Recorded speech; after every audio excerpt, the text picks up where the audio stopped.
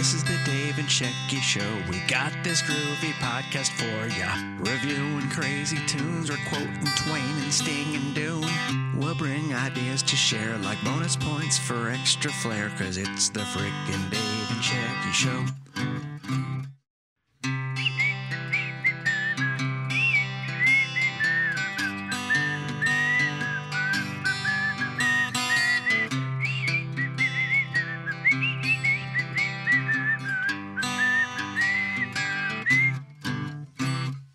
This is the Dave and Shecky Show. We're bringing you this groovy review. We might preview movies, bake some bread, or drink some smoothies. So come on, have way too much caffeine. You roll up some rivers, I'll reference some Raffy.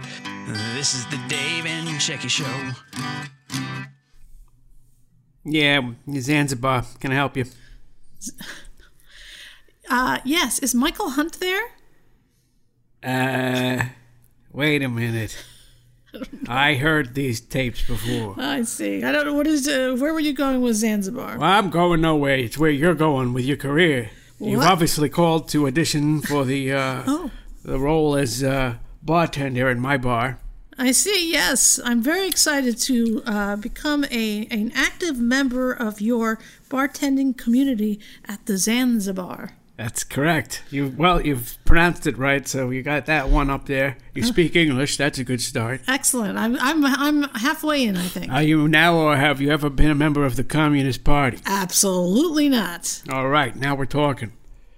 Okay, because I'm located in Staten Island. I didn't know if you knew where I was. I'm right over by the dump. Oh. Right near the spring dump there. The Kills, I think it's called. I know what it's called. I'm just seeing if you know what it's called. I think it's called something like... Something Kills. Children around this dump die of weird diseases type of dump. Is that correct? I thought it was Fort Greene Kills. Perhaps. Everybody around it.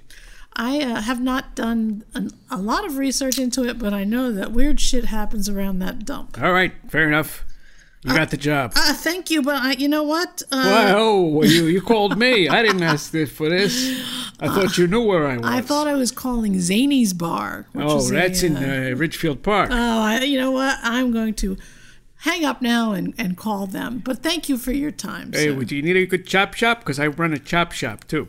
A chop shop? I chop up cars and I sell parts. It's a chop shop. Zanzibar. That's exactly right. It's an shocked you illegal with that. underground chop shop disguised as a bar. See, I was going to get to that next, but you don't even want to come here, so apparently you don't want to make extraordinarily good money for a bartender. Do you employ lizard people?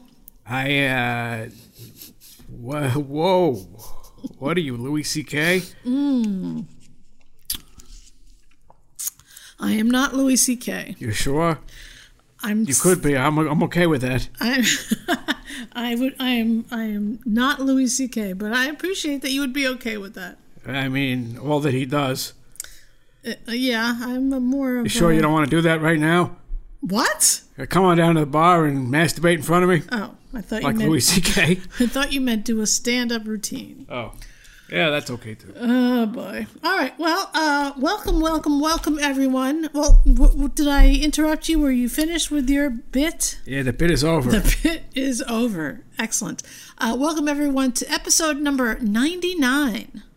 99 of the Middle-Aged Cool Kids super terrific podcast featuring your pals. See, the bit's not over. If the bit was over, I wouldn't be doing this right now. But apparently, I like Dustin Hoffman. What? I have a tooth problem. Oh. And throughout this whole podcast, I'm going to be doing it with a toothache. Please do not do that. It's safe. It's incredibly safe. Pork chop, snap sauce.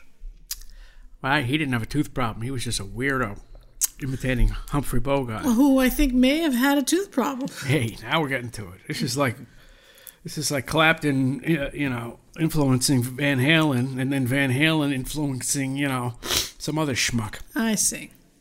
Excellent. Excellent for all you schmucks out there. Dave has just painted you with a rather broad brush.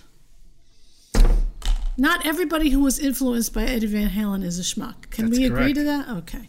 You've kind of put that out there, and it's a little dickish. Everybody was influenced by Eddie Van Halen. Well, there you go. How could you not be if you're alive when Eddie Van Halen was on this earth? You were influenced by Eddie Van Halen, Excellent. whether you know it or not. All right. Well, now they all know it. Do they? And by they all, I mean your brother. Whoa. He for sure is listening. That is my guess. I don't know. All right. Well, you don't have to know. And hi, Nancy. Hi, Jinx. Hi, Jinx, and hi, Nancy. Listen, are you ready for today's show? I thought this was today's show. What are we doing? Yesterday's show? I meant the actual topic. Yeah. All right. Today is all about your scrutiny of top 10 bassist lists. Oh, good. I'm prepared for that. I took the time to prepare for that for the last 50 years. Well, that's what I'm thinking. I'm thinking you're somewhat prepared. First bass player I scrutinized was a guy when I was 3 years old. Who was that? I don't know, I see. but I didn't like what he was playing. All right. Now, I have 4 lists here, and I feel like that's too much. I'd rather have 4 sticks off a Zeppelin 4. Oh, okay. So I'm going to give you a choice. All right. Do you want to include the Rolling Stones' greatest bassist of all times list? Well, that would be Darryl Jones. Or Get do it? you- Because he was the Rolling Stones' greatest bass player. Do you want to include the top10s.com greatest bassists? Top 10s. What is this? Ranker.com Oh, Jesus. greatest bassists? Well, we got to go for them. They Or were my favorite. Guitar World's greatest I'm bassist. a bass world. Isn't any bass player magazine top 10? Let's see. I didn't find one, but God damn it. How about basstalk.net? what is that? I don't know. Is that something you're... Is it? Maybe. All right. Let's just okay. Let's just do it this way. Okay. You give me whatever list you want. All right. I am going to go with... See, I want to pick either Guitar World or Rolling Stones, but not both. And I think Rolling Stone has... Sometimes they're right, but sometimes they're woke. Rolling Stone. Okay, then go with Guitar World. I'll go with Guitar World and maybe Ranker. Okay. Okay. Take that. We're going to do top 10. Guitar World's top 10. Are you ready, David? Yeah, let me just guess who they think is the number 10. Okay. First. All right. Guitar World's number 10, according to you, Paul McCartney. is going to be Marcus.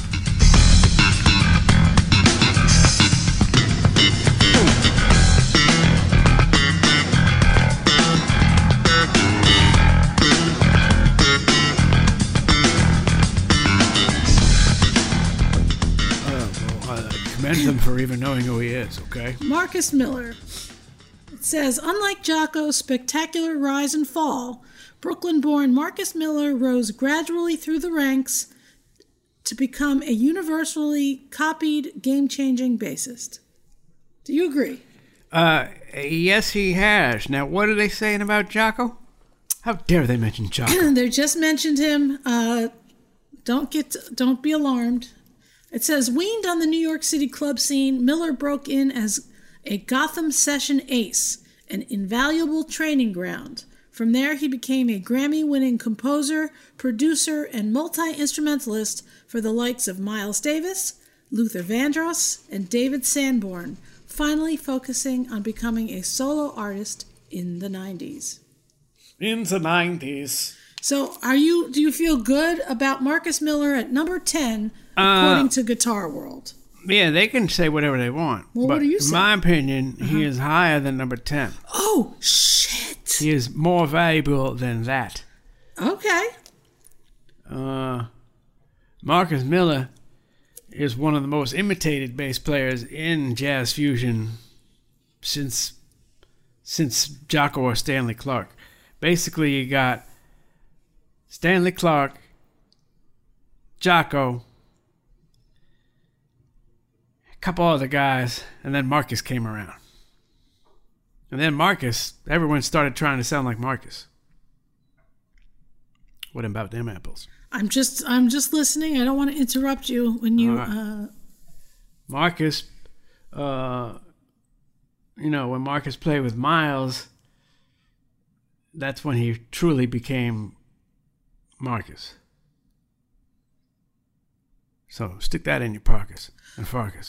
All right. Do you want to find out what number 10 from Ranker.com, the people's choice? All right. Number 10, according to Ranker.com, Sting. Chris Squire. Ooh, from Yes. No? Is he? I don't know. Yeah, he is. How do you not know? Because I don't like Yes. Whoa. Sorry. So for you, Yes is a no. Spoiler alert. If you were Yoko Ono and you had a gallery, you would have put up a sign that said no. And John Lennon would have looked up and seen it and said, I don't want to be with this chick. And he'd still be alive today because he wouldn't have gotten murdered at the Dakota. Okay. Somehow, I am not Yoko. I'm just saying. I don't know what I'm saying. All right. Fill in the blanks. This is what I'm saying. Who are you saying? Chris Squire? Yes.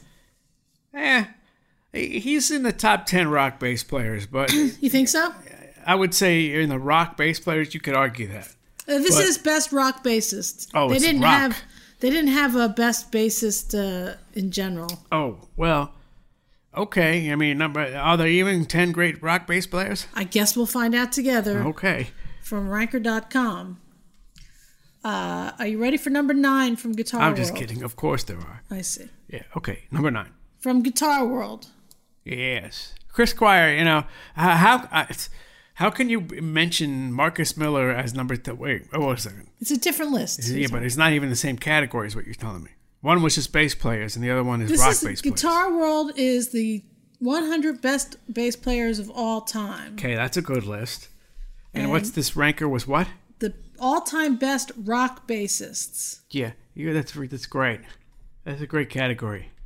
Retards. Let me see if they have bassists. It didn't seem like they did. It's okay. It's just, it's typical of that sort of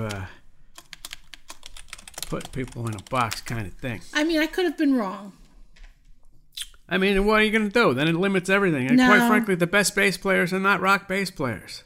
They do not have the best bass players. They just have best rock bassists and famous bassists. So they're not. They're a little tunnel visioned. Would you like me to switch to something else? Yeah, we got to switch them out with a Rolling Stone.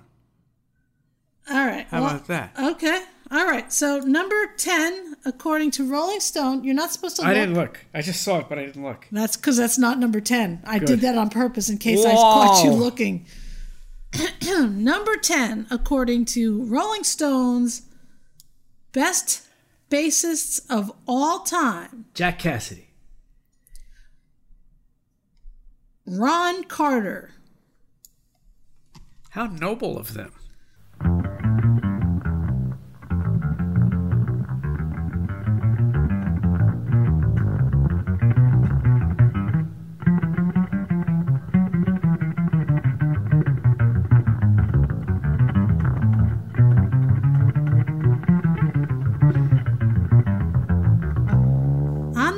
That's my man, Ron Carter, Q-Tip says proudly on the outro to A Tribe Called Quest's super funky low-end theory track, Verses from the Abstract. Well, that's true. They did sample some Ron Carter. A milestone for the intersection of jazz and hip-hop, the track was just another day at the office for the great Ron Carter, who's been turning up on history-making sessions for 60 years and counting. I would have to argue that was less than just another day at the office for Ron Carter. Oh, really? Yeah, because, Ron Carter has played with some of the greatest jazz musicians there are.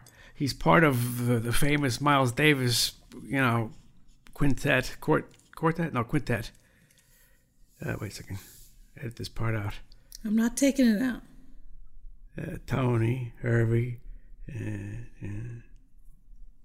yeah, quintet. What the fuck? Anyway, I'm just saying.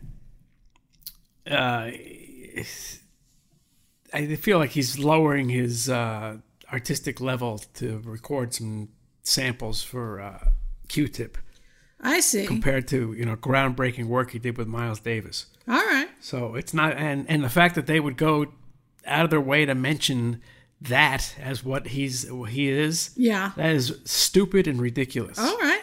He's a jazz, this is an elder statesman of post-bop hard bop jazz, cool jazz even. Really? Yeah, I mean, he's been around since the fucking 50s, and just to mention Q-Tip, it's so Well, that's ridiculous. why I was saying Rolling Stone. I mean, this is what we get for Rolling Stone. They're And, not going to deep dive for you. They're just going to come out and try to sound like they're elitists, but they're also going to be a little on the woke tip and not really give you the information that you personally would want to hear, Dave. Ron Carter's cool, but if you're going to go that route, I'll go Paul Chambers. All right. Well, He's pre-Ron Carter. we're just at number 10 here. All right. Okay, let's go back to Guitar World for number 9. Are you ready? Okay. So so far, Ron Carter, Marcus Miller, do you think these are appropriate top 10s? Yeah, they should be in there. That's Okay. fair enough. Okay. Number 9, according to GuitarWorld.com, is Ray Brown.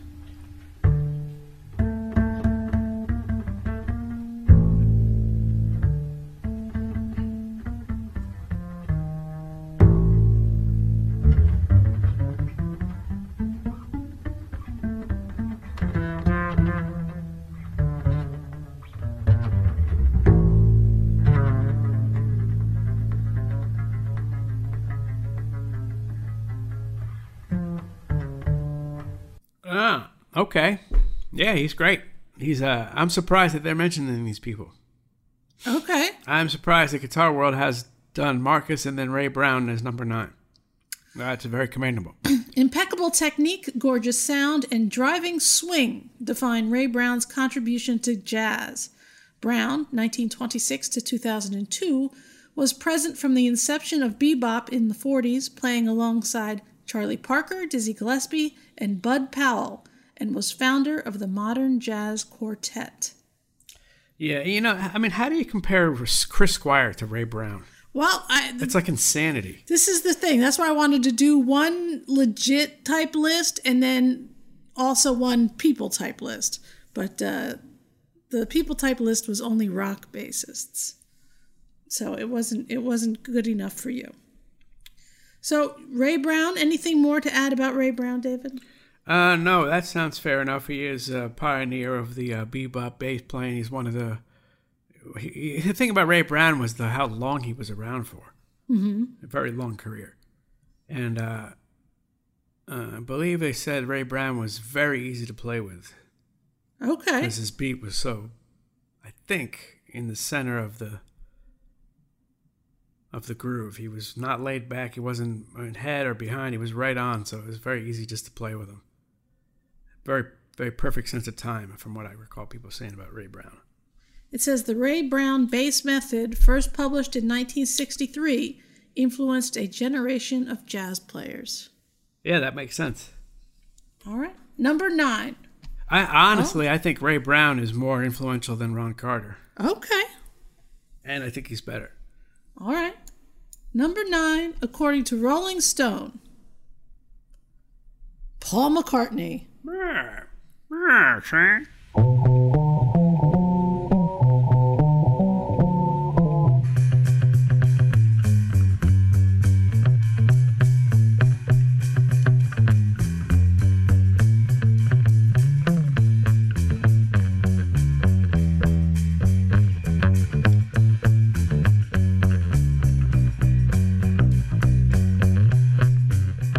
What do you think about that? I think that's cool, man. You agree that he's a great bass player? Yes. A top 10? Now, are you talking about just He's a influence? He's a top 10 influential bass see. player. Yes. Okay. He really is. So it's like it's hard to take away the impact that he's had on music. All right. And it wouldn't have happened if he couldn't play. He obviously can play. He knew what to play. You might think it's cheesy or whatever. But he influenced, so many people. The Beatles probably influenced more musicians than any other band, at least definitely from that generation, and maybe ever. I mean, absurd. The impact that they had from the whatchamacallit show. Why am I spacing out? Ed Sullivan Show. I was going to say, Really Big Shoe, that guy? Yeah, the Ed Sullivan Show. That performance alone influenced so many people. And it's not just rock musicians. He influenced so many modern fusion jazz rock musicians. So, yeah, he's huge. You can't take that away from him. It's just like, and the same thing with Ringo for drummers. You can't take that away. And honestly, if they were to put in the top 10 bass players Gene Simmons, you could probably say the same thing about him. Because there's so many people who are influenced by Gene Simmons. So it's a rough call there. They're not the greatest musicians, but they could be the greatest presence. I see what you're saying. Greatest impact in bass. All right. Well, Paul McCartney has definitely had the greatest impact in bass. He's impacted way more people than Jaco Pastorius. I mean, Jaco was influenced by Paul McCartney. I see. On a small level. I mean, he does his own version of Blackbird. There you go. It says here, it's hard to think of Paul McCartney as being underrated in any category, but for all the praise he's earned as a singer-songwriter and live performer, it's quite possible he hasn't gotten enough for his low-key, low-end verve. He first took up the bass as a matter of necessity after Sue Sutcliffe quit the Beatles in Hamburg in 1961. There's a theory that I maliciously worked Stu out of the group in order to get the prize chair of bass, McCartney told biographer Barry Miles. Forget it. Nobody wants to play bass, or nobody did in those days. Yeah. He's one of the people who's responsible for bringing bass to a little bit more of the public's eye. And this is the thing. Paul McCartney was influenced by James Jamerson, the Motown bass player. That's why Paul McCartney plays so bubbly. His playing is all melodic and bouncy, just like James Jamerson. James Jamerson was one of the first people to bring bass into the foregrounds of recordings. And so Paul is directly influenced by James Jamerson. So in a way, it's all connected like that. What were you saying about him, though? Well, it says here, his playful melodic style in that era owed much to Motown's James Jamerson, whom he often credited as his biggest influence on the instrument. There you go. Now check this out. Yeah. James Jamerson never changed his strings. And the reason he didn't change his strings was because if you change the strings, his bass would be too bright and it would have too much attack in the mix. And if it was that bright, he wouldn't be able to play all bouncy and melodic like he was. He would have had to have played just the root notes and not gotten in, and it would have gotten in the way of things. But because it had such a dull tone, because his strings were 8 years old and dirty, his tone was dull and round, and it didn't get in the way of the other instruments. So it allowed him to create this different sound that they could then bring up in the mix and it wouldn't interfere. That's very cool. And in a similar way, Ringo Starr put towels on his drums. They call them tea towels. They're really just like little washcloths or small towels. He would put those on all his drums, and if you listen to Ringo's toms and his snare, it's all dead sounding. That is a sound that they totally embraced in the 70s in studio musicians. That's a studio sound that he basically was doing when everyone else was using a wide open sound. So Ringo's tone, like James Jamerson, allowed the instrument to come out and be noticed differently. Like you could say that Ringo was a primitive player or he didn't play well, which is wrong. But you could say that he can't. You could say he's not as good as whoever. But his tom fills are so unique that they influenced everyone, and that's the other thing. The common person might think, oh, the Beatles, they're shitty musicians or whatever, if they think that. Some people did. But guys like Steve Lukather and fucking Lee Sklar and Greg Bissonette and all the session musicians from Los Angeles idolized Paul McCartney and Ringo Starr. They idolize him, and to this day, Greg Bissonette and Steve Lukather are in Ringo's band because they idolize him so much. It's not just the money. They idolize Ringo Starr and they respect him. And so the Beatles had such an influence on the greatest musicians that it's ridiculous. There you go. Well, number 9. So do you think he's too low on their list? He's almost too low, yeah. I see. And it's not a skill thing. Obviously, Jaco could play circles around Paul McCartney, but it's an influence thing. Yeah, and playing for a song is not about playing circles around someone. It's about serving the music and making the music something unique. Gotcha. So Paul McCartney did that. All right. I mean, Paul and Ringo are more influential than John Lennon to session musicians. John Lennon is more influential to people who like songwriters and people who are into songs and lyrics. But people who are into music, when they talk about the Beatles, they're talking about Paul and Ringo and George to a certain extent. No one's talking about John Lennon's guitar playing. Right. Very few people. His songwriting is brilliant, but he's not. He wasn't the musician in the band. Okay. You ready for number 9, or you want to go on? I mean, number 8? Yeah. Number 8 from Guitar World. Sting. Anthony Jackson. Oh, well, he is a killer.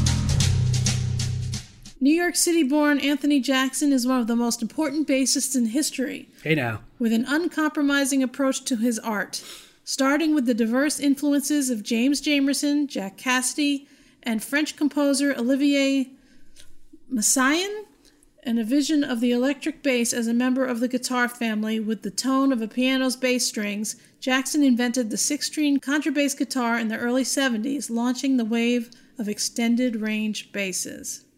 Oh, that's interesting. I didn't realize that. Yeah, I always see his name with contrabass. I never knew what that actually meant. But Anthony Jackson, very, very, very good bass player. Yeah. Not much you can say about him other than he's a killer. OJ's. Yeah, he Billy Paul, plays. Chaka Khan, I think he plays bass on a song "Money" by OJ's. Steely Dan. Yeah, he's a monster. Yep, Paul Simon, Quincy Jones. Anthony Jackson was one of the best bass players for like 30 years. Oh, yeah? Yeah, he's amazing. Well, he is number 8 on Guitar World's top 10. Yeah, he's not as influential as some other guys, but he's right in there. So, Yeah. the solid list so far? From Guitar World? Yeah. Yeah. Okay. Number 8 from Rolling Stone, Jaco Pastorius.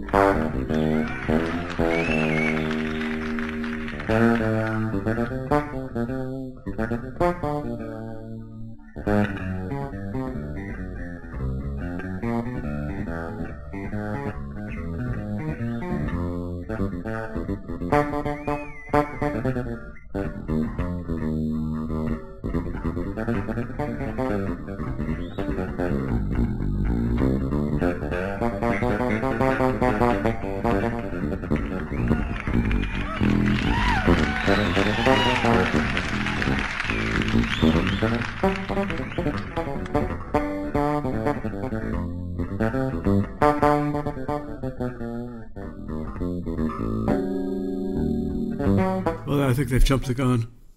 I see. Jaco is, arguably within the top 3. There's no way around it. And you could probably just say he's the number one. You can't really. Number 8 is a slap in the face? It's not a slap in the face, but it's a lack of respect for what he really was. That's fine. It says here, my name is John Francis Pastorius III, and I'm the greatest bass player in the world. That was Jaco Pastorius' opening line to Joe Zawinul when he met the Weather Report keyboardist backstage at a '74 Miami show. Zawinul scoffed at the time, but he wasn't laughing a few years later, once Pastorius had joined the group and helped turn them into bona fide fusion superstars. Jaco's 1976 self-titled debut, where he played high-speed bebop with ease and dazzled with chiming harmonics, set a new standard for electric bass virtuosity. Joining Weather Report the same year, he thrilled audiences with his signature fretless sound and cocky flair, and forever banished the notion that bass was a background instrument. Ah, man, Jaco was Jimi Hendrix of bass.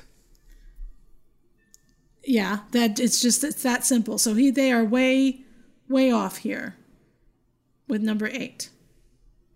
Yeah, I mean, the only thing you could say against him, other than that he was a maniac, is that, okay, maybe he didn't serve the role of a bass player as his primary interest, perhaps. Uh-huh. Maybe he thought, he came off a little bit more like a soloist, and other bass players maybe lay it down a little more like a bass player. Gotcha. That might be the only thing you could say, but you'd have to be silly to concentrate on that. Jaco took the bass to a whole nother level. I don't know what Herbie Hancock wrote about Jaco on his album liner notes probably says it better than me. But yeah, there was no one like Jaco. He could play.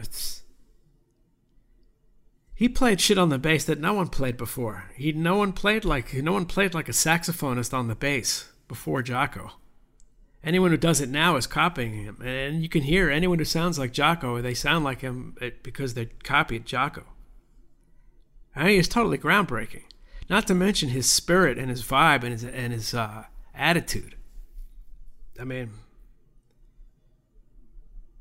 it's like fucking Neil Cassidy from On the Road on bass. I mean, he was. They don't make people like that. I don't know. He was bipolar and all, so he had the other side. But when he was healthy and on his high parts, you couldn't top Jaco. I don't even know what to say. What can you say about him? And it's also so tragic how he died, so that just makes it even more crazy.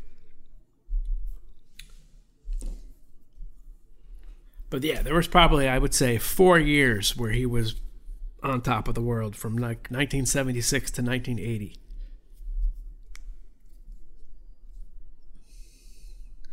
It says here, as flashy a player as he was also a stellar collaborator. From the mid-'70s through the '80s, preceding his tragic death at age 35, Pastorius' revolutionary four-string approach was a perfect match for everyone from Pat Metheny to Jimmy Cliff, and especially Joni Mitchell's increasingly adventurous songwriting on albums like Hejira. It was as if I dreamed him because I didn't have to give him any instruction, Mitchell once said of Jaco. I could just kind of cut him loose and stand back and celebrate his choices. Yeah, I mean, Jaco was a little bit more of a... Jaco is way heavier than Joni Mitchell, and Joni Mitchell is heavy. Jaco is way beyond her. All right, well, number 8, he's at least in the top 10 for Rolling Stone, but you're not agreeing with the placement.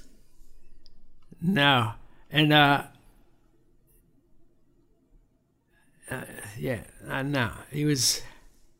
he's number 1, I think. Okay. I honestly think he's number 1. I can't think of anyone who was better or more influential at that time. Okay. Let's head over to Guitar World at number 7. Or did you want to say something else? No. Guitar World's number 7 John Entwistle.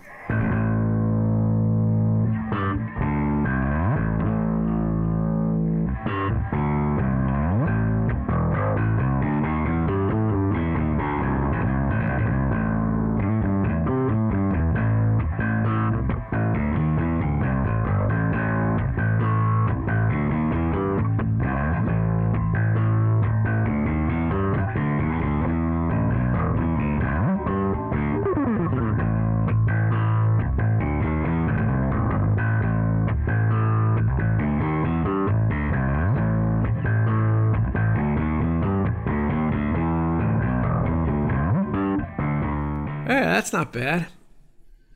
I think he's a top 10, in my opinion. Rock's original lead bassist was also a highly influential cornerstone of the instrument, despite his unique style having impacted Geddy Lee, Chris Squire, Billy Sheehan, and countless others. Among Entwistle's trailblazing musical and sonic efforts as a founding member of The Who include the use of treble frequencies, the development of round-wound strings with roto-sound, technical innovations such as typewriter tapping and strumming, and bi-amping, splitting his signal between overdriven high-end and clean low-end. Entwistle was one of the first bass players to use alembic basses. And they were a small company out of Northern California that the Grateful Dead made popular. Well, the Grateful Dead and Jefferson Airplane were the first bands to use their guitars and basses. And they're famous for splitting the signal. If you had 4 strings, you could have each string go to a different channel. Oh. And then you could have 4 speakers, and you could have each note coming out of a different speaker if you wanted. And this way, your frequencies wouldn't interrupt each other, and supposedly you get the clearest bass tone out there. And so anyway, that's what Jack Cassidy was probably the first bass player to use that with Airplane. And Jerry's Olympic guitars are worth like, $200,000 or $100,000 or some shit like that now. But he had like several of them that he played, and he played Olympic for probably most of his career. And then, not only have Entwistle, Jerry, and Jack Cassidy, Stanley Clarke also got into alembic. And Stanley Clarke was the number 1 bass player in jazz fusion until Jaco came around. But there was about 3 or 4 years there where Stanley was kind of a bass superstar, pretty much from 72 to 76. 76, Jaco comes, and everything changed. And then, after Jaco, Marcus. That's what it is, basically. It's like Stanley, Jaco, Marcus. Those are the 3 guys like from 72 to 82. And before Stanley, you had guys like Doug Rausch, who was a big influence on Marcus Miller, who not many people know about at all. And other than Doug Rausch, who was another monster back then. When I think of it, I'll think of it. Okay. Larry Graham. Oh, okay. So it was all coming out of San Francisco, basically. Like all that shit's out of San Francisco. All those basses, all those the Olympic guitar companies out of San Francisco, basically. And all that shit, all that music, fucking Sly and the Family Stone. San Francisco was dominating from about 67 to about 72. Santana, Doug Rausch played with Santana. It was all out of the Bay Area right then. So do you agree with John Entwistle as a number 7? Is he a top 10? I think he's a top 10, okay. Yeah. I think he is a top 10. He's right. Yeah, I mean, that gets difficult, but he's right. He's very arguably a top 10 for sure. Excellent. Great skill, unique, and highly influential. I mean, I think, he has a bass solo on My Generation. Like that's like what, 1966? That's a pop song from 1966 with a bass solo in it. That might be the first. Can you think of you know what I mean? I can't think of a bass solo in a rock song before that. I don't think so. Can you? No. I mean, That was the shit. I would be hard-pressed to think of anything ever. Let's go to number 7 from Rolling Stone. Are you ready? Yeah. Number 7, Larry Graham.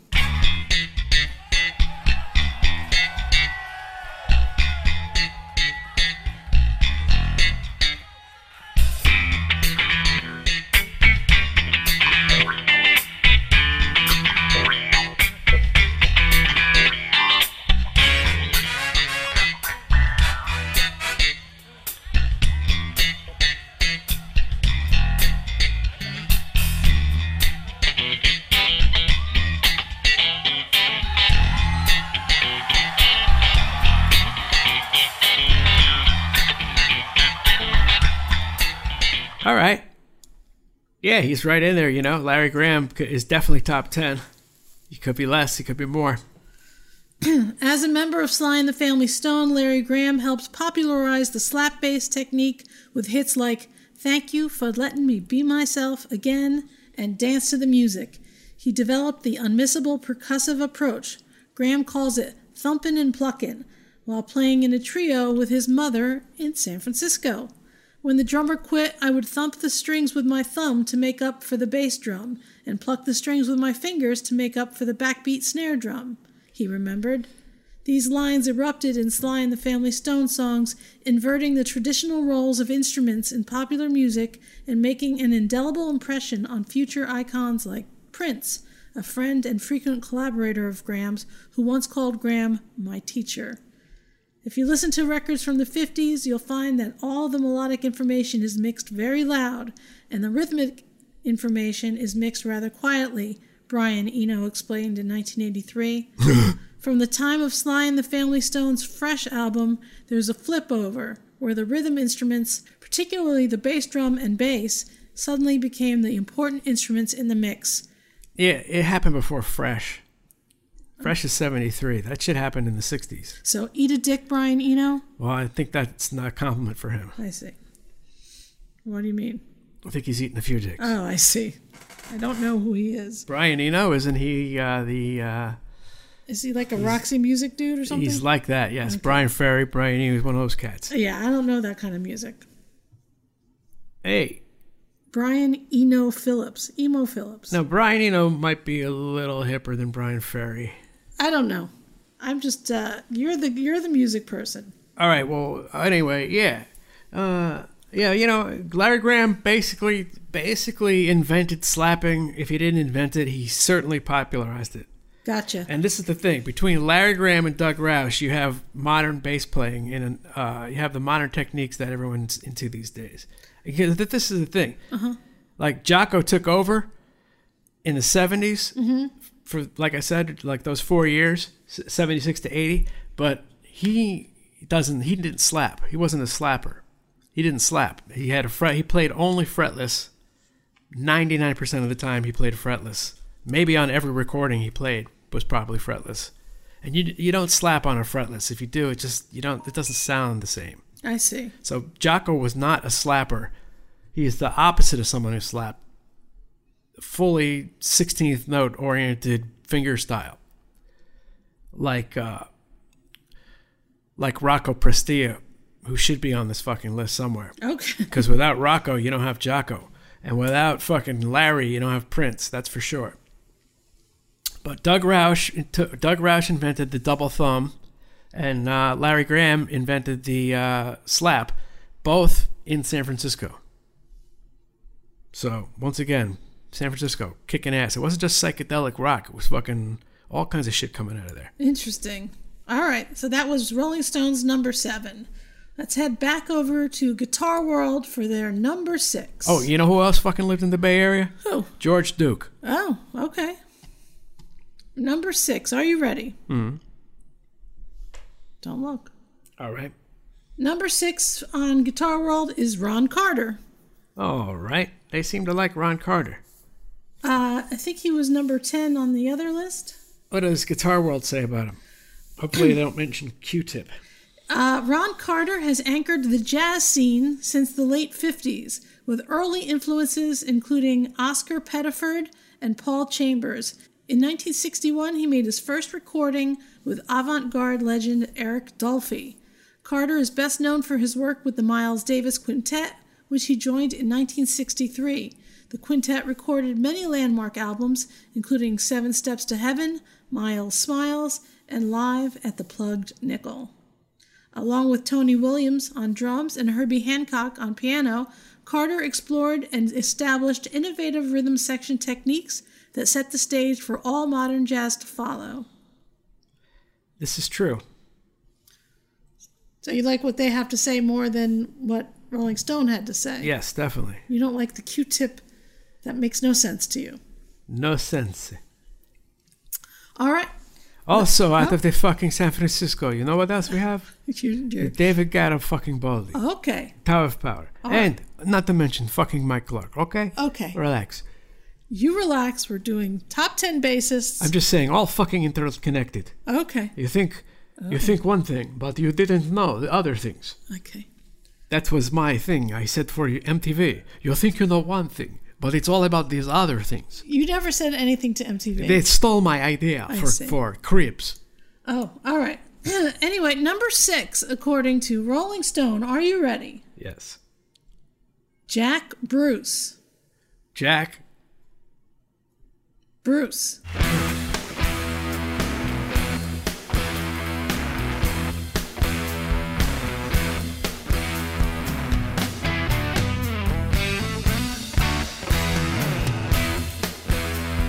Okay. I'm going to have to say no. Not a top 10 for you. No. But Jack Bruce is great. But no. Jack Bruce is... he's a bit out of tune then, isn't he? Let me just say this. Eric Clapton and Ginger Baker got much of the attention in Cream, but Jack Bruce gave the group the thrust to make them a true power trio. Look, I love Jack Bruce. Okay. But I don't think that he's a top 10 bass player. All right, that's fine. He's a great bass player. But you really listen to it, he's out of tune so much. Oh, is he? I think so. Okay. But he plays fretless, so, you got to be in tune. But if you're not going to be in tune, well, play fucking fretted bass. Boom. Black Sabbath bassist Geezer Butler once said, "I went to see Cream mainly because of Clapton, and I was mesmerized at Jack Bruce's playing. I didn't know a bass player could do those things, filling in where the rhythm guitar would normally be." Bruce played jittery, tumbling lines under the trio's group vocals on I Feel Free, smart harmonies on Sunshine of Your Love, and basically his own riff under Clapton's On Strange Brew. Well, here's the thing about Jack Bruce. Jack Bruce was a jazz bass player. Mm-hmm. He played upright. I see. And Ginger Baker was a jazz drummer, and they played jazz together. They weren't rock musicians. I see. And then they got into rock music and, changed history. So Jack might have actually been a better acoustic bass player when they could hear, like when the music wasn't so loud. Maybe he was better like that. Gotcha. I'm not trying to diss Jack Bruce, but I don't see him like that. Okay. That was number 6 on Rolling Stone. You do not agree with it. No, like I said, though, I do like Jack Bruce. That's fine. Number 5 on GuitarWorld.com's top bass players of all time list. Number 5, Stanley Clarke.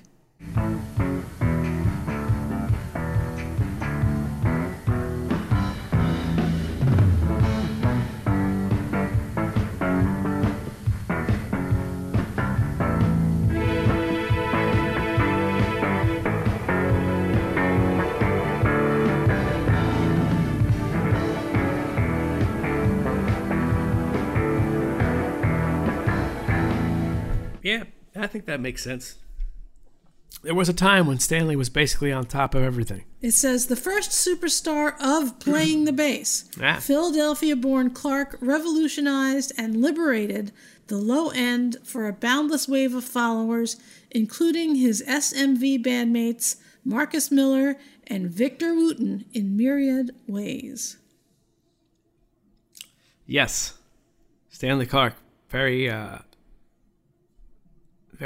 powerful. But Stanley was also an upright bass player. He was an acoustic bass player. Oh, okay.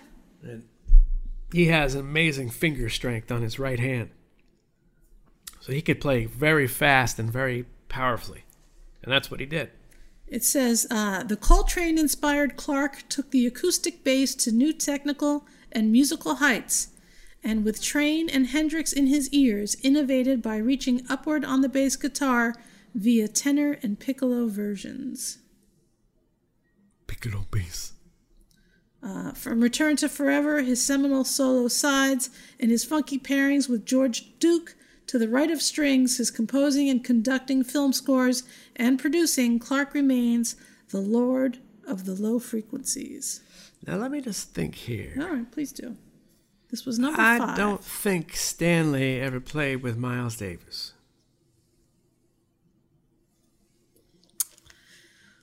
They didn't seem to mention that he did. Yeah, that tells you something. What does it? Not good enough for Miles? It tells me that Miles didn't hear something in Stanley's playing.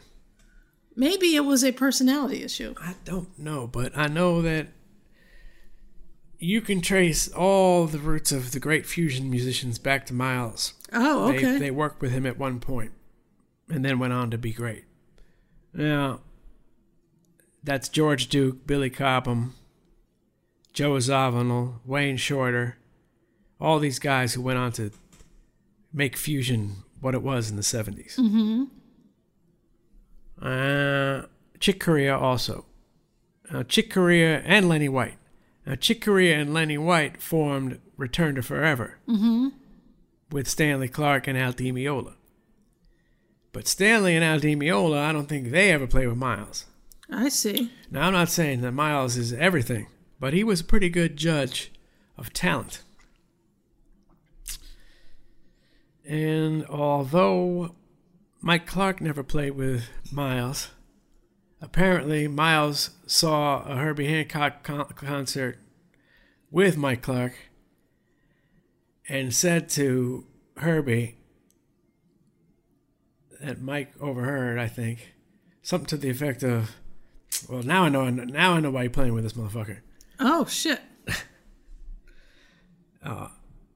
So, well, Miles was what I'm saying is Miles was a very good judge of talent, and he saw the spark and the special uniqueness of players that went on to be great. I mean, maybe he could only have one bassist or one drummer at a he time. could have had Stanley if he wanted him. I think. Okay. I mean, anyone who was anyone would have wanted to play with Miles. It was your dream to play with Miles. Oh, okay. That was basically it. Like Mike Clark's dream was to play with Miles. He didn't get to play with Miles, but he got to play with Herbie, who was an offshoot of Miles. I see. But he never played with Miles. Sorry to hear that. But Miles did recognize why he played with Herbie. All right. So that's pretty good. Miles was so yes. intense that it meant that much just to have him recognize you as something that was something. Wow. Okay. Well, I didn't realize that, but all right. So Stanley, and look at it. Miles, everyone came out of Miles. Like I said, even Marcus. Marcus, in 1980, he played with Miles, and after that, he became Marcus. Before that, he was just... Marcus? He wasn't Marcus fully yet. He wasn't full Marcus. All right. John Schofield, Mike Stern, everyone who played with Miles went on to be monsters. I see. All right. I'm going to go down to number 5 now on Rolling Stone. Or is there more you'd like to say about Stanley Clarke? No, I think Stanley was amazing, but I just thought he didn't play with Miles. Okay. Well, all right. Number 5, and I'm not sure if this person played with Miles either. I don't know if Jocko ever played with Miles. All right. Well, But that's not... Now, Miles has a song on his album called Mr. Pistorius. Oh. Dedicated to Jocko. Well, that's pretty impressive. So, yeah, that says about all. But he also has a song called Willie Nelson, so I don't know. What that? Maybe they met in the backstage in Death Room for all I know. I don't know. Maybe they enjoyed a little weed together. Yeah, either that or that joke was about Miles and Willie Nelson. Okay, that's gross. All right. I'm going to number 5 on the Rolling Stone list. Are you ready? I am ready. Carol Kaye.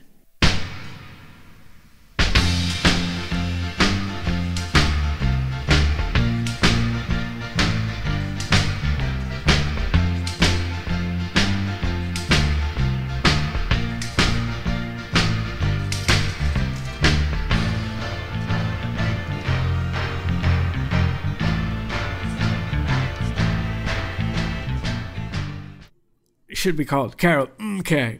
Cutting her teeth in 50s jazz clubs and breaking out as a studio guitarist for hitmakers like Sam Cooke, Kay went on to become the most recorded bassist of all time, with more than 10,000 tracks under her belt. From the sunny swing of the Beach Boys' 1965 track Help Me Rhonda, to Ritchie Valens' now classic 1958 version of La Bamba, to Frank and Nancy Sinatra's romantic 1967 rendition of Something Stupid, Kay's fingerprints are all over the history of modern pop. Did they say Mission Impossible theme? They will say it, and that's not even including her myriad movie and TV show themes. Hawaii Five-0. She gave the title songs for everything from Batman to Mission Impossible their uniquely groovy backbone. I was a guitar player and I thought, God, that's kind of a simple bass line, she told For Bass Players Only, of the intuition that helped her guide her playing. I thought the bass could be moving around more and the music would sound better. Her star collaborators evidently agreed. He would keep my bass sound way up in the mix, she said of Brian Wilson in 2011. On a song like California Girls, at times you can hardly hear anything else. He just liked my sound and the way I moved around the fretboard. So, are you in agreement? Carol Kay, top 10. She seems to have played on everything. Yeah. Yeah, she's as valid as Paul McCartney in that regard. I mean, I think those songs have probably influenced a lot of people. Yeah, I mean, like, this is the thing is, like, if you had a band and you were like, I want a great bass player in my band, I wouldn't choose her. Uh-huh. But on those recordings in the 60s and stuff, she was great. But I don't see her as being like a really funky, groovy bass player. I see. She's serving the music only. She plays those parts really well. But, uh-huh. Like, I can't see her hanging with Marcus or something. Did she ever play with Miles? Hell no. Okay. Well, all right. I didn't need you to be like that. All right. You want to talk more about Carol Kay? No. You recognize her as... yeah, she's heavy. Okay.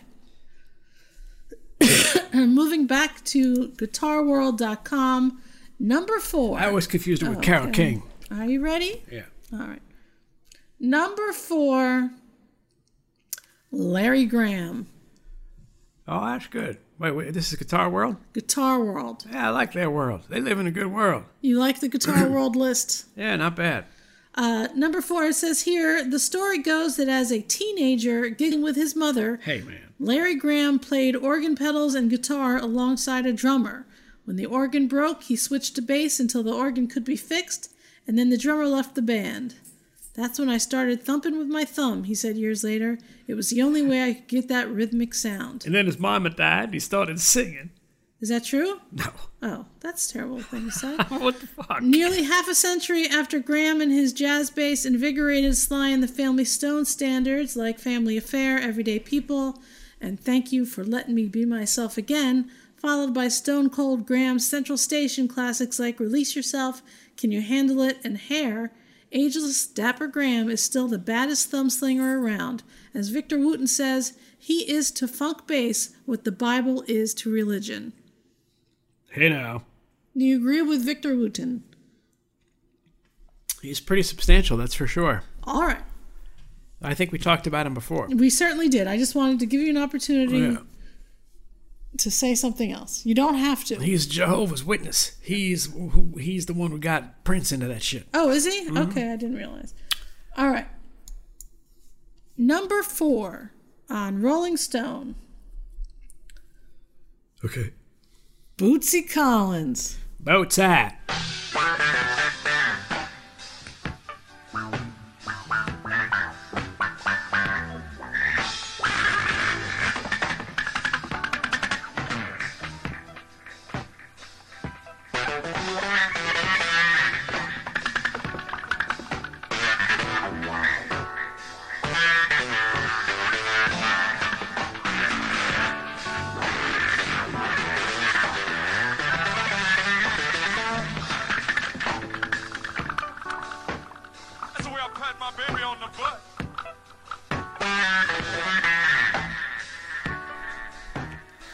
Yeah. I'll say Bootsy is very interesting. Very, very interesting. Bootsy doesn't have a whole lot of technique. I see. He is all feel. Oh, okay. What are they going to say about him? Bootsy Collins, or Bootzilla, Casper the Friendly Ghost, or the world's only rhinestone rock star doll, Baba, depending on the song, redefined soul and funk bass playing in the 70s and, by proxy, rap and pop in the 80s and 90s. Collins joined James Brown's backing group, the JBs, in 1970 and immediately latched on to Soul Brother No. 1's concept of the one, hitting the first beat of a musical measure as hard as possible and filling the rest of it with funkiness. Later, he stretched out that concept into a trippy wonderland when he joined George Clinton's cabal playing mushy mawa bass in Parliament and Funkadelic before becoming a solo star, fronting his own rubber band, wearing star-shaped sunglasses, playing a star-shaped bass, and singing cartoonish love songs. Excuse me. And singing cartoonish love songs with comic book enthusiasm. You can hear his influence in practically every bass player to come since, from the Red Hot Chili Peppers' Flea to the records Dr. Dre liberally sampled to create the G-Funk sound. Bootsy came along and all he added was the emphasis on the one, George Clinton once said. You could add that to the ABCs and it would be funk in 2 seconds. And from then on, everything we did was funky for real, no matter how pop we tried to be. That makes sense. Would you put Bootsy Collins in your top 10 bass players of all time? Yeah, maybe. Maybe. Is number 4 a good spot for him? Yeah. Or you think he should be a little further down the list or up the list? Maybe a little further up the list. Okay. But he is great. He's very, very, very excellent. What do you mean up the list? Maybe he's not. You think like more like around 7 or something. I see. I think Bootsy's most impressive playing was when he was 17 with James Brown. Okay. There's one recording of him playing live with him is very, very good.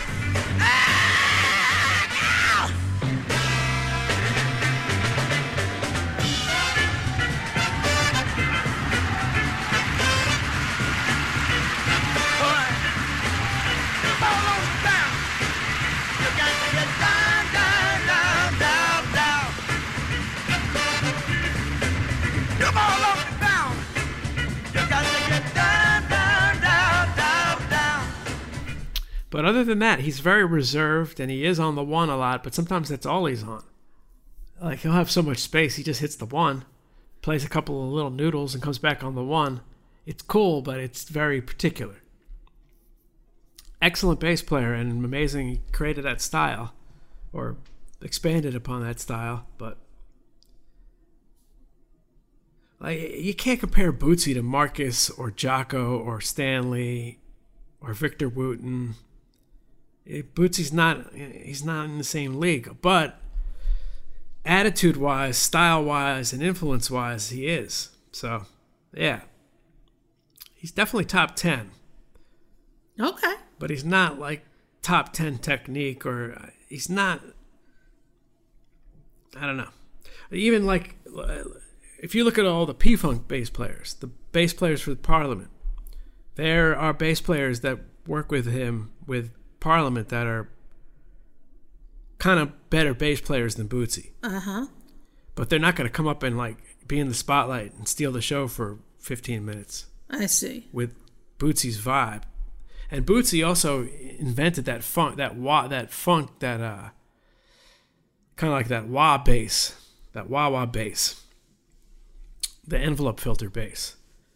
Like the sounds, it's the mutated kind of synth bass sound. He kind of invented that. So it's his sound and his feel. But he's not like in the same league as Marcus. Gotcha. Yeah.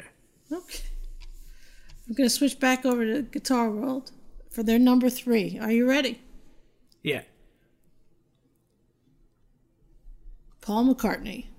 Yeah, now that makes that number 3. That makes sense. I could see them doing that. Gotta give up respect to Paul for what he's done. While Jamerson and Jocko were changing the electric bass in their own way, Paul McCartney was doing it with extreme visibility, front and center with the Beatles. Early on, his bass lines were highly effective but fairly conventional, such as the energetic "I Saw Her Standing There" and "All My Loving." I mean, do you have Sting without Paul McCartney? Maybe. Okay. Maybe not. So Paul McCartney, you think, is better served at number 3 than number 10 or 9?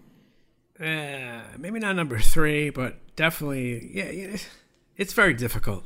Okay. He's in there, though. That's good. I don't want to make it hard for you. No, it's just, who's to say and how can you say? All right. Number 3 for Rolling Stone magazine, John Entwistle. Interesting. Interesting how these people are mentioning John Entwistle, but they're not mentioning John Paul Jones from Led Zeppelin. Ain't that interesting? Let's see. Entwistle was arguably the greatest rock bassist of them all, said Rush's Geddy Lee, daring to take the role and sound of the bass guitar and push it out of the murky depths while strutting those amazing chops. Yeah, I don't think anyone sounded like John Entwistle. I'm pretty sure no one sounded like Keith Moon or John Entwistle. So that's probably why The Who sounded like The Who. Right. Those guys are 100% unique. Do you agree that he is number 3? Or you think it's a little too high on the list? A little too high, but he's a top 10 He's for top sure. 10 for sure. Okay. Number 2, according to GuitarWorld.com. Michael Anthony. Jaco Pastorius. Oh, that's good. It's sobering to realize just how drastically Jaco Pastorius changed our world in the short time he was here. In 7 years between 1975 and 1982, Jaco's staggering contributions to discs by Pat Metheny, Joni Mitchell, and Weather Report radically upended our expectations of electric bass, and he further cemented his legend on records by Herbie Hancock, Albert Mangelsdorf, Michel Colombier, Al Di Meola, and others. It's true. It says 3 decades after Jaco's death at the hands of a South Florida bouncer, he's still the gold standard for expressiveness and intonation on fretless bass, jazz bass, back pickup tone, and 16th note stamina, but few can match his effortless blend of abundant technique and earthy groove. Yeah, that makes sense.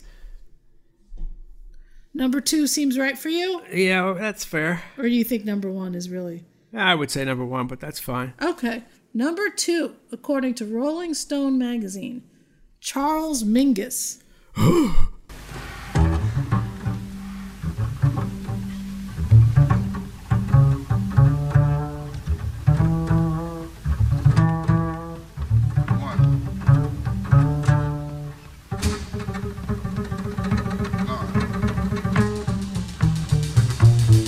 That's a pretty heavy thing to say. I mean, yeah, he was amazing. He was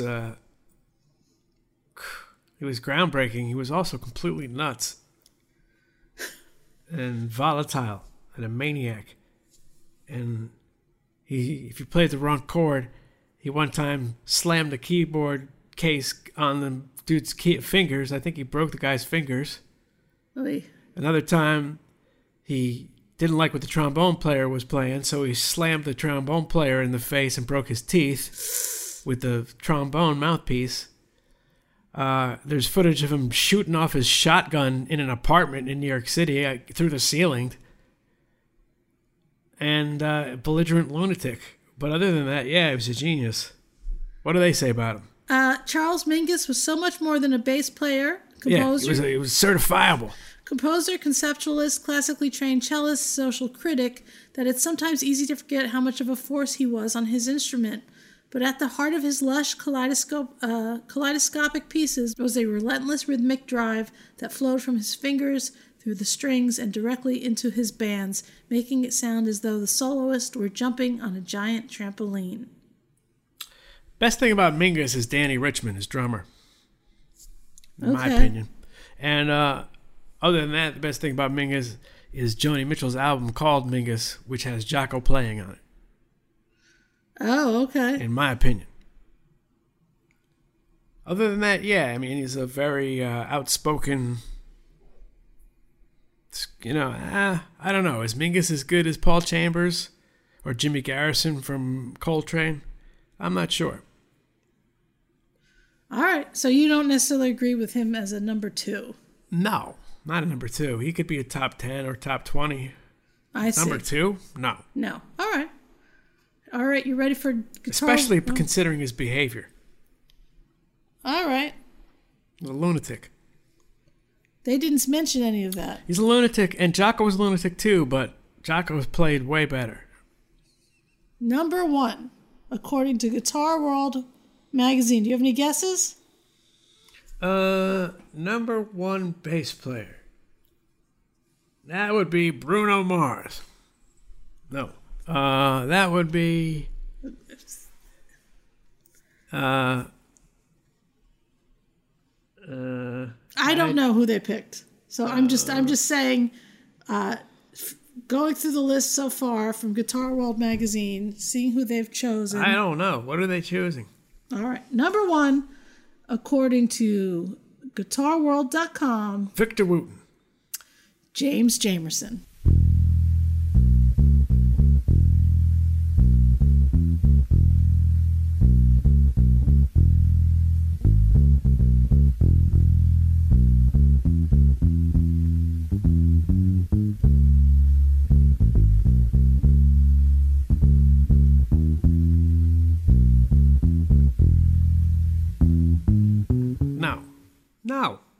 No. The most important and influential bass guitarist in the 66-year history of the Fender Precision he played, South Carolina-born, Detroit-raised James Jamerson wrote the Bible on bassline construction and development, feel, syncopation, tone, touch, and phrasing, while raising the artistry of the improvised bass playing in popular music to zenith levels. Man, Jocko could play jazz. Jocko could play the fastest bebop. He could play reggae. He could play classical. He could play blues like nobody. And he could play the shit that James Jamerson played, like all that 16th note stuff. How is James Jamerson better than Jocko? You're fucking totally out of your mind. That is such a politically correct bullshit vote. Is that true? That is absolutely bullshit. No fucking way. Will Lee is better than James Jamerson. Okay. That's bullshit, man. Absolutely bullshit. Bullshit. You don't think he was influential? Absolutely influential, and he's top 10. He's not number 1. I see. You don't put him ahead of Jocko. That's fucking silly. Okay. That is silly. And you don't even mention Rocco Prestia? Fuck you. All right. That's stupid, okay. Man. I told you what I thought about James Jamerson, and he's highly influential and great, but like, he's not that great. Right. He's not. Okay. Could the motherfucker even read music? I don't know. Could he? Did he play with Miles? No. Okay, I don't know. You seem to be really angry all of a sudden. You don't put James Jamerson 1 ahead of Jocko. You don't? No. Okay. Sorry. This is why we're doing James Jamerson he couldn't even play jazz, could he? I never heard him play jazz. I heard him play Motown. As funk brother number 1 in Motown's Snake Pit, Jamerson customized his approach to fit the style of each artist he cut with, including Stevie Wonder, Marvin Gaye, Diana Ross, and the Supremes, Smokey Robinson, the Four Tops, the Temptations, and the Jackson 5. That's all the same genre. I see. That he tops our list adds to the irony of his dying in relative obscurity in 1983 at the age of 47. So I think it's a... Can you point to one bass solo he's played on any recording? How do you number 1 and you never even had a bass solo? Stanley Clarke said in his March 15 bass player cover story, creating a bass line is much harder than doing the solo. The true genius bassists are not the ones who play a million notes. It's the ones whose bass lines are loved worldwide and remembered through history. Yeah, like Jocko. Like Jocko. Okay. So, Guitar World disappointed you in the end, apparently. I. All right, we're going to go see if Rolling Stone can pull it out for you, who their number one bassist is. Are you ready? Yeah. Number one, James Jamerson. Okay. I'm about to get racist. So let's just end that. That's ridiculous. That is so. This is absurd. Next thing, we're gonna have James Jamerson as the president of the United States in a fucking Hallmark movie. Okay, well maybe that's Politically correct nonsense. You think nonsense? Okay. You don't even mention. Oh my god, this is nonsense. You're gonna tell me James Jamerson's a better bass player than Victor Wooten? They didn't even mention Victor Wooten. Other than that, they mention him, but he's not on any of these lists. Everybody knows that Victor Wooten's like the most fucking popular killer bass player now. How about O'Teal? They didn't mention O'Teal? I don't know who that is. He's from Aquarium Rescue Unit and the Allman Brothers. No, they did not mention him. Yeah, like Jack Bruce compares to O'Teal. Fucking so stupid. Look, James Jamerson. Why? What? Number one bass player? Dude, that's ridiculous. It's ridiculous. He's great. He's not the number one. Number one... Marcus Miller would play circles around James Jamerson. And he could play 2 notes or 3 notes and make the bass line, the song. He could play the song. But he also can play a fucking solo. Are you kidding me? Pino Palladino I just saw there. Way better than James Jamerson. I don't care if he innovated it. In the reality, these guys have taken that and they go further. Still with soul. Chops for days, but still with soul. Will Lee. Way better. Psst. Have you heard Will Lee? I have heard Will Lee. You listen to him and then listen to a recording of James Jamerson. I don't care that he influenced more people. Will Lee is better. That's bullshit. It's bullshit. If you had a studio and you did anything other than Motown, you're going to hire someone other than James Jamerson. If James Jamerson was so good, why was he only on Motown? I see. So you're saying he's good in his niche. Yes. But he's not all around great. No. So he should not be the number one of Hell all time. no. You need to have someone up there who Davey can play 504 is probably better. Oh, shit. Now, I also noticed that your friend, Stuart, isn't on any of these lists. Well, that's bogus.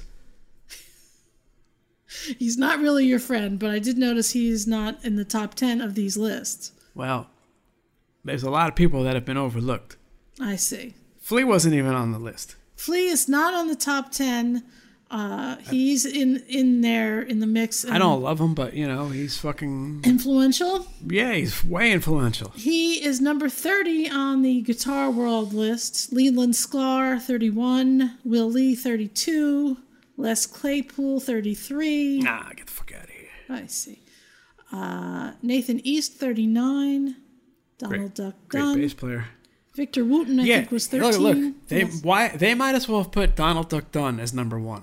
Him and James Jamerson are about the same. Is that true? They're about the same Samerson. Same.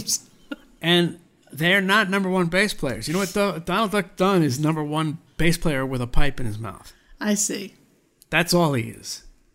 It's James Jamerson. Why wouldn't Carol Kay then be number one? I mean, I'm surprised she's not number 2, to be quite frank, because of the wokeness of it all. James Jamerson's a great bass player, but he's not number 1. I mean, what's some of the stuff he's played on? He played on a lot of things, apparently. No Rocco Prestia. I like Rocco 10 times more than James Jamerson. Rocco Prestia, number 19 on Guitar World. Without Rocco, you don't got Jocko. Without Rocco, you've got no Jocko. Here it says Tower of Power drummer says, without Rocco, Tower is just another horn band. Well, there you go. He just passed away. Apparently, Rocco is not on the Rolling Stone list at all.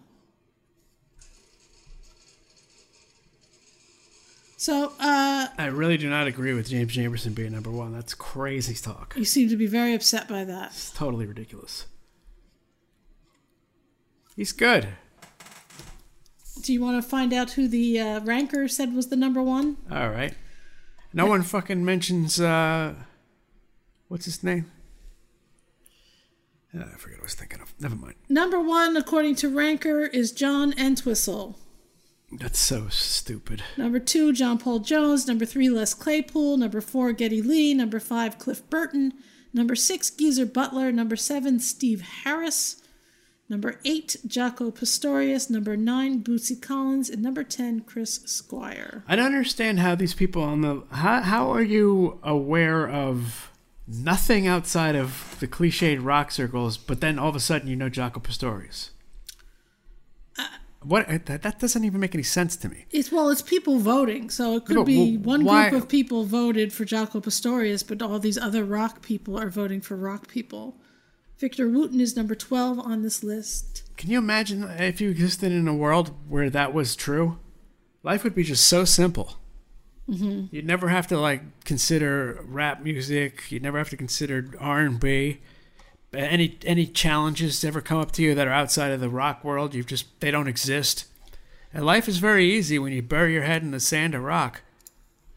Number one, according to the top10s.com, we also didn't do that one, was Cliff Burton. Cliff Burton. Listen to him play, man.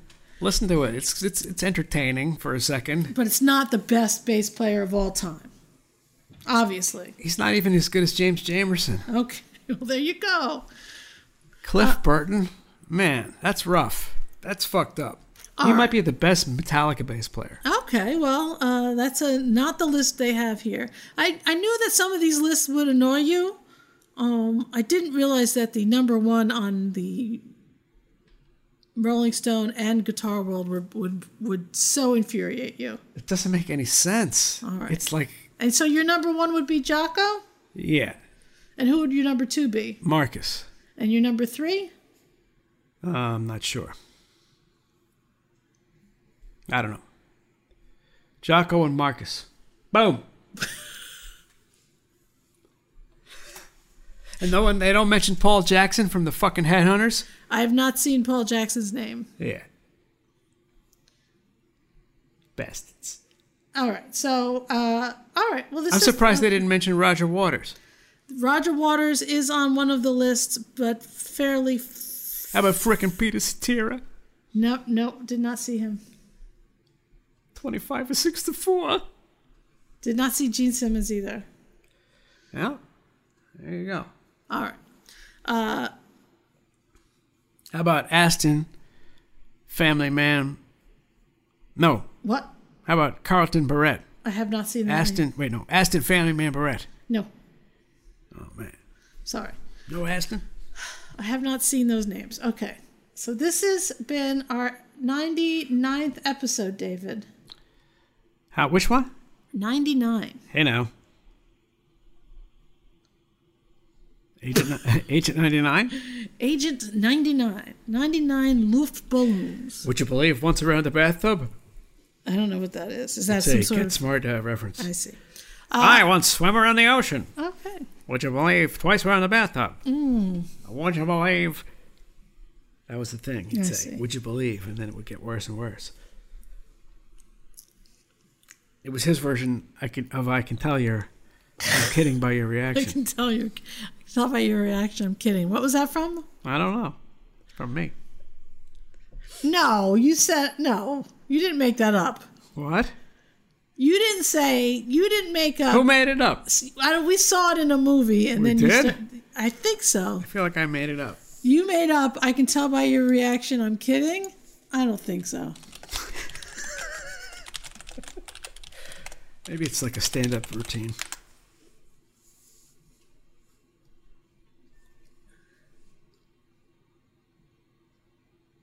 telling you, I made this shit up. Yeah, I think you might have made it up.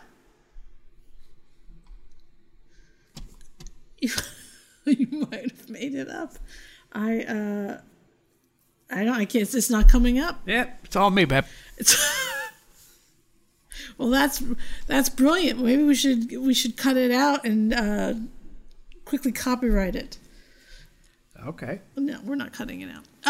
Anyway, so this has been episode number 99 of the Middle Age Cool Kids Super Terrific podcast featuring your pals Dave and Shecky. It started off pretty good, but it ended on a really sour note, especially when you claimed, I'm about to get racist. And I thought that was unnecessary. Oh. Well, they forced me. Okay. You're forcing my hand. No one forced you. Jocko deserves number 1. Okay. And Marcus number 2. Yes. I see. And no number 3. No number 3. It's just 1 and 2. There's no other top 10. There doesn't need to be. All right, so not Larry Graham. Sting's not in there at all? Sting is not in the top 10. They don't understand the power of Sting, baby. I guess not. Would you put Sting in the top 10? No, but Okay, I just thought, well then, thought they might. All right, well they, I don't know. I think they wanted to be woke, and Sting is blonde hair, blue eyed. So there you cannot. Nordic Sting. Nordic Sting, exactly. All right. Well, I guess that's it for now, unless you have something else you want to say. Did I say to remind me to say something? Yes. It's too late. Why? Because it's too long. Okay. We'll have to do it next time. All right. Well, this has been fun, and we will see you next time for episode 100. Should we do something special? Something special, perhaps. All right. If you have missed all of our other episodes, you can head over to macpodcast.com and catch up on all of them.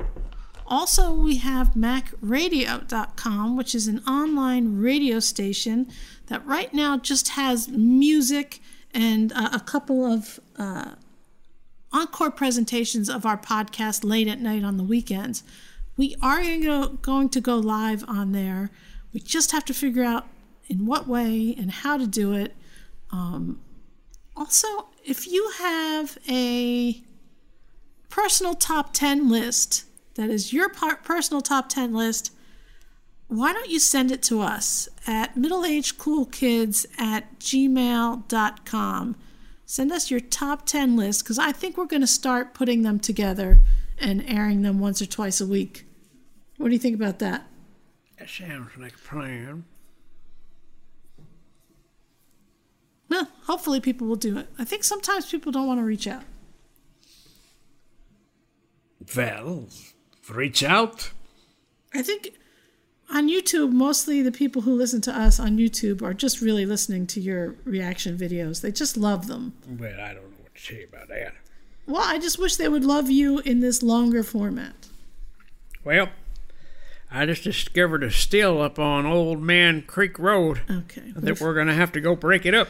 We have been watching some Andy Griffith show recently. There's an illegal still up there on Old Man Creek Road. There used to be stills used to be in sitcoms a lot, and then they're not even mentioned anymore.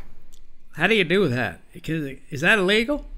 Stills? Yeah. Is it still illegal? Boy. I guess it is illegal. I don't even know. I mean, people brew their own beer. I don't know the difference. I don't either.